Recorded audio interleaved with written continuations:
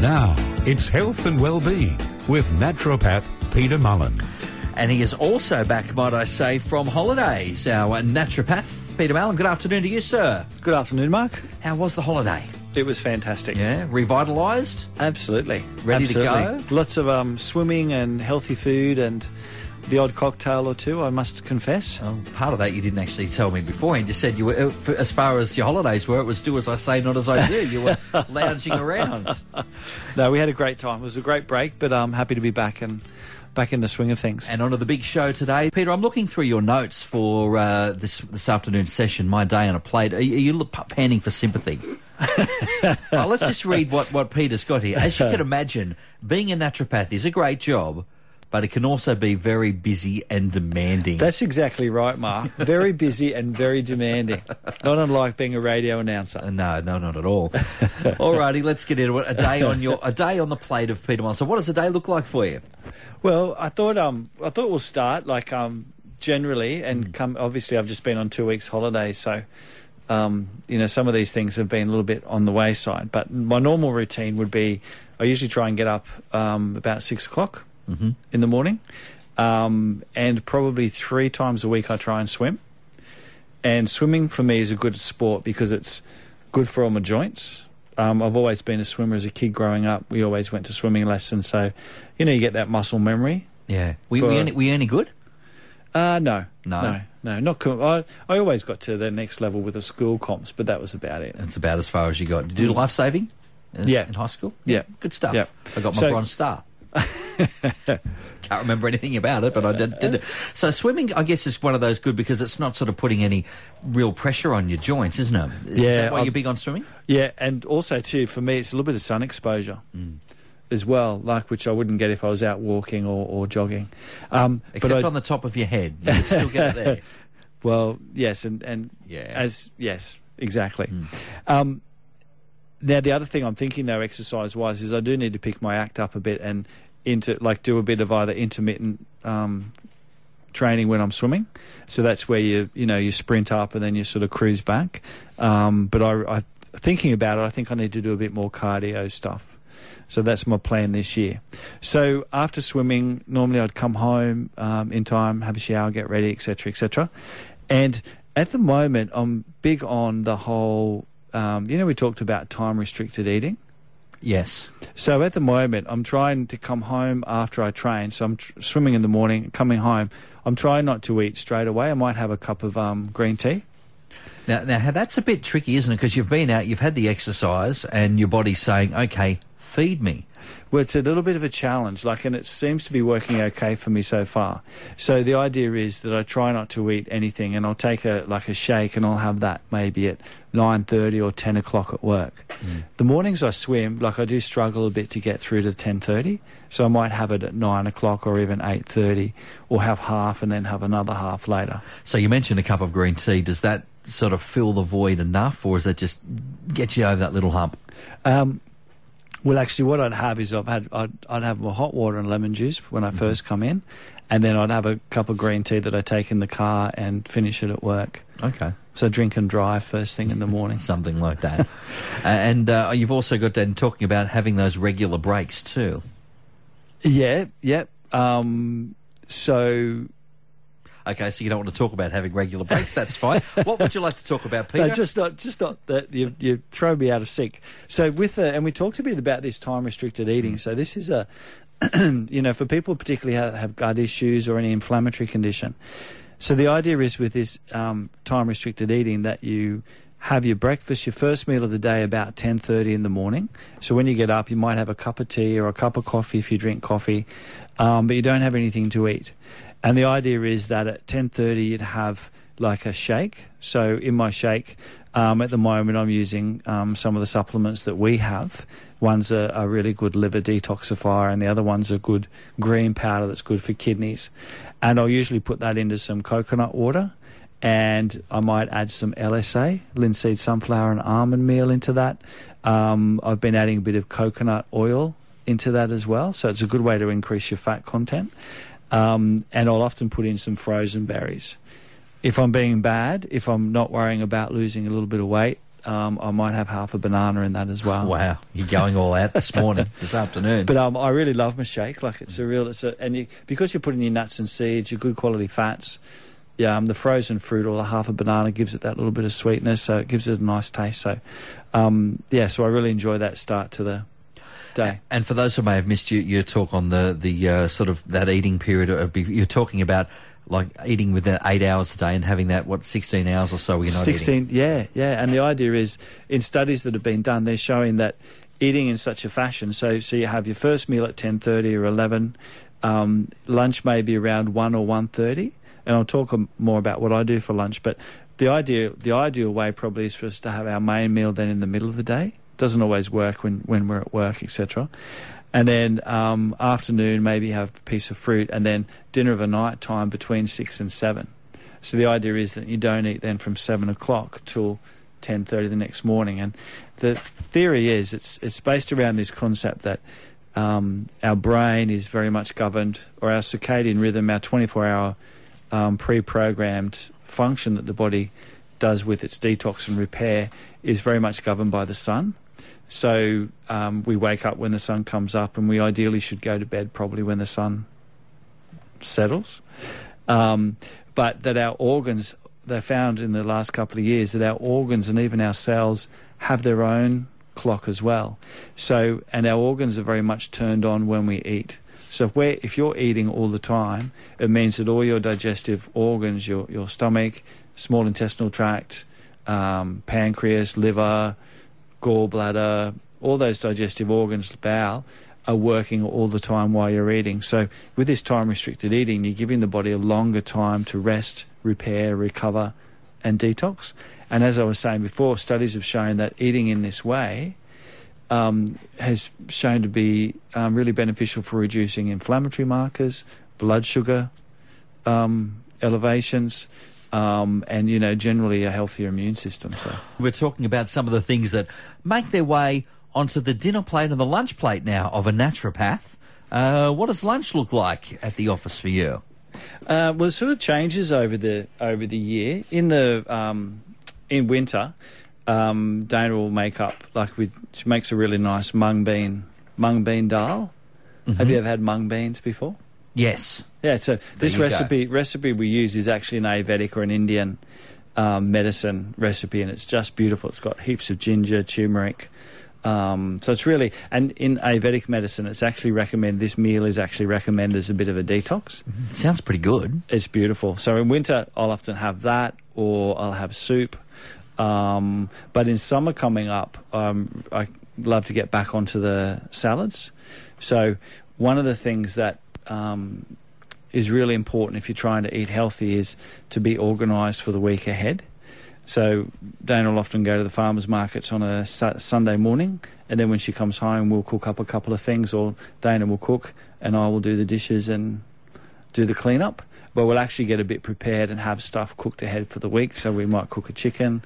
So generally lunches in summer, I'd go more like a salad, some protein and some salad, either chicken breast cooked from the night before that we'll have chopped up with a salad. And, if you can there's some great recipe books and recipes available. You can make some really nice salads. Like Dana will make up a rice salad that has all nuts and seeds in it, or a broccoli salad. So you can make these up on the weekend, and you can use them. We'll have them 3 or 4 days running so it doesn't have to be just your traditional, couple of lettuce leaves and a carrot stick. Which is some people's idea of a salad. I do like the idea. Like, you're pretty much the same as us. You have the salads in the summertime and the soups, etc., in the wintertime. And how important, though, is it to be prepared? You've got to prepare those meals, haven't you? Otherwise, you're just running out the door with 2 minutes to go, and you find, I don't have lunch, so now I don't have a choice but to get some hot chips somewhere. Yeah, absolutely. So preparation's the key. And I think it's important too, if you diet, it's important to have a bit of a goal about why you're trying to eat healthier. Now, for some people, that might be to drop a couple of kilos, so there's different things you might put in place. But if you're just trying to generally what I try and do, eat as healthy as I can Monday through Friday. Mm-hmm. And then if over the weekend, if we go out for dinner and I have a glass of red wine, or I might have a small dessert if it's a really good dessert, I'm happy to have 1 or 2 things of a weekend, knowing that come Monday I'm back in that pattern of eating healthy again? I think you have to reward yourself a little bit, don't you? Yeah, definitely. I think so. Definitely. I Just think that's... not as long as the reward is in the minority, it's not the other way around. You're having the rewards 5 days a week. I do know though when you were talking about preparing, the importance of having those meals prepared.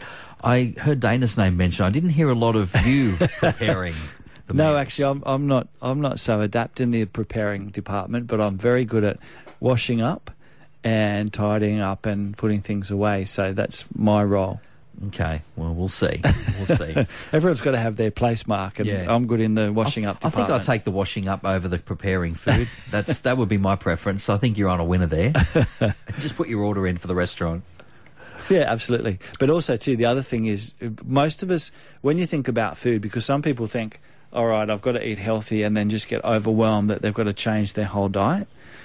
And this is really interesting, or I think anyway. Most of us only have 1 to 2 breakfasts, 3 to 4 lunches, 7 to 10 main meals that we rotate. So I think you're right. Yeah. Sometimes you don't have to think, right, I've got to come up with a brand new breakfast. Think about what you'd normally have and think how you'd get that to be as healthy as possible. Heading to the phone, and good afternoon, Lynn. You've got a question for Peter in and around diet today. Yes, I have. I tried for about a month the 16-hour non-eating and the 8-hour eating. Yes. And I found that I became mentally confused. I was doing all sorts of forgetting type things, which is a bit unusual for me. Okay. And I wondered if that was common and if I should continue or not. Look, I would suggest whenabouts in the day were you experiencing feeling that way? Probably later in the afternoon. Yeah, well, look, I suspect your blood sugar levels might be dropping a bit in the afternoon. Possibly. Were you trying to go low carbohydrate as well, or normal carbs for you? No, just normal healthy type eating, the salads and meats and chicken, and I wasn't binging on any pies, cakes or pastries. Yeah, okay. Well, look, what I'd do is if you felt like most people, if they're going to have trouble with this style of eating, it's usually in the mornings because they're pushing breakfast back. But if you find, if you're not waking up and you don't feel like your blood sugar's dropping in the morning, I would try maybe and look at seeing if you can increase a little bit of carbohydrate in your lunch. Yes. Like maybe have, if in your salad, maybe cook up some roast vegetables like pumpkin or sweet potato and carrot and mix a little bit of that in with your salad. Yes. And then make sure that you have a piece of fruit or maybe a piece of fruit and small handful of almonds maybe around the 3 or 4 o'clock mark as well, and see if that helps with your mental clarity. But it sounds to me like your blood sugar's dropping a little bit there. Yes, that might be so, yes. So give that a go, Lynn, but thank you so much for your call. Thank you, Lynn, and some good advice there. We'll come back and continue with Peter Mullen, health and wellbeing. We'll find out what he's got on his dinner plate. That'll be interesting, Peter. We get some nice ideas for dinner, for tea tonight. Yeah, absolutely, Mark. Peter Mullen, he's back revitalised from holidays, but you look the same raggedy old self as when you left a month ago. Mark, it must just be the harsh studio lighting. I thought the supermarket lighting doesn't I thought I help. looked years younger. No, and I'm wearing my glasses, so I can. Maybe that's what it. Hang on, I I'll reckon take them you've off. got the wrong glasses. I'll take them off. Oh, you look fabulous, Peter. Thank you, Mark. That's what I prefer to hear. We can cut that out later. This is not going live, is it? So we're back this afternoon having a look at basically what a day in the life of our naturopath Peter Mullen looks like. We've trekked through your exercise regime, your breakfast, your lunch. You tried to garnish some sympathy earlier on about how tough your life is. Yeah, that didn't go down well, did after it? a month overseas. Yeah, 2 weeks. And, well, okay. And we've got your dinner coming up. So what does a typical dinner time look like? When do you have your dinner, mate? All right, so back to the time-restricted eating. So dinner, or just before we go to that, I mentioned earlier on that with this concept of time-restricted eating or this 16-8 type plan, a good idea, the theory is that our digestive function supposedly is going to be at our best in the middle of the day, and that our digestive function may actually mirror what the sun, or be mirrored by the sun. So it's going to be lower in the morning. This is one of the principles behind this, is that our digestive function is going to be lower in the morning, best around middle of the day, and then lower again over night time. So, having maybe more of your main meal in the middle of the day if you can, and then just having something a little bit lighter for your evening meal. Or before we get to dinner, afternoon tea, I'll usually have a snack, and I'll often have like a piece of fruit and maybe 10 or 15 almonds. And something like that can be enough to get you through, can't it? Yeah, absolutely. And Generally. particularly if you've got a decent lunch under your belt as well, like that's going to carry you through.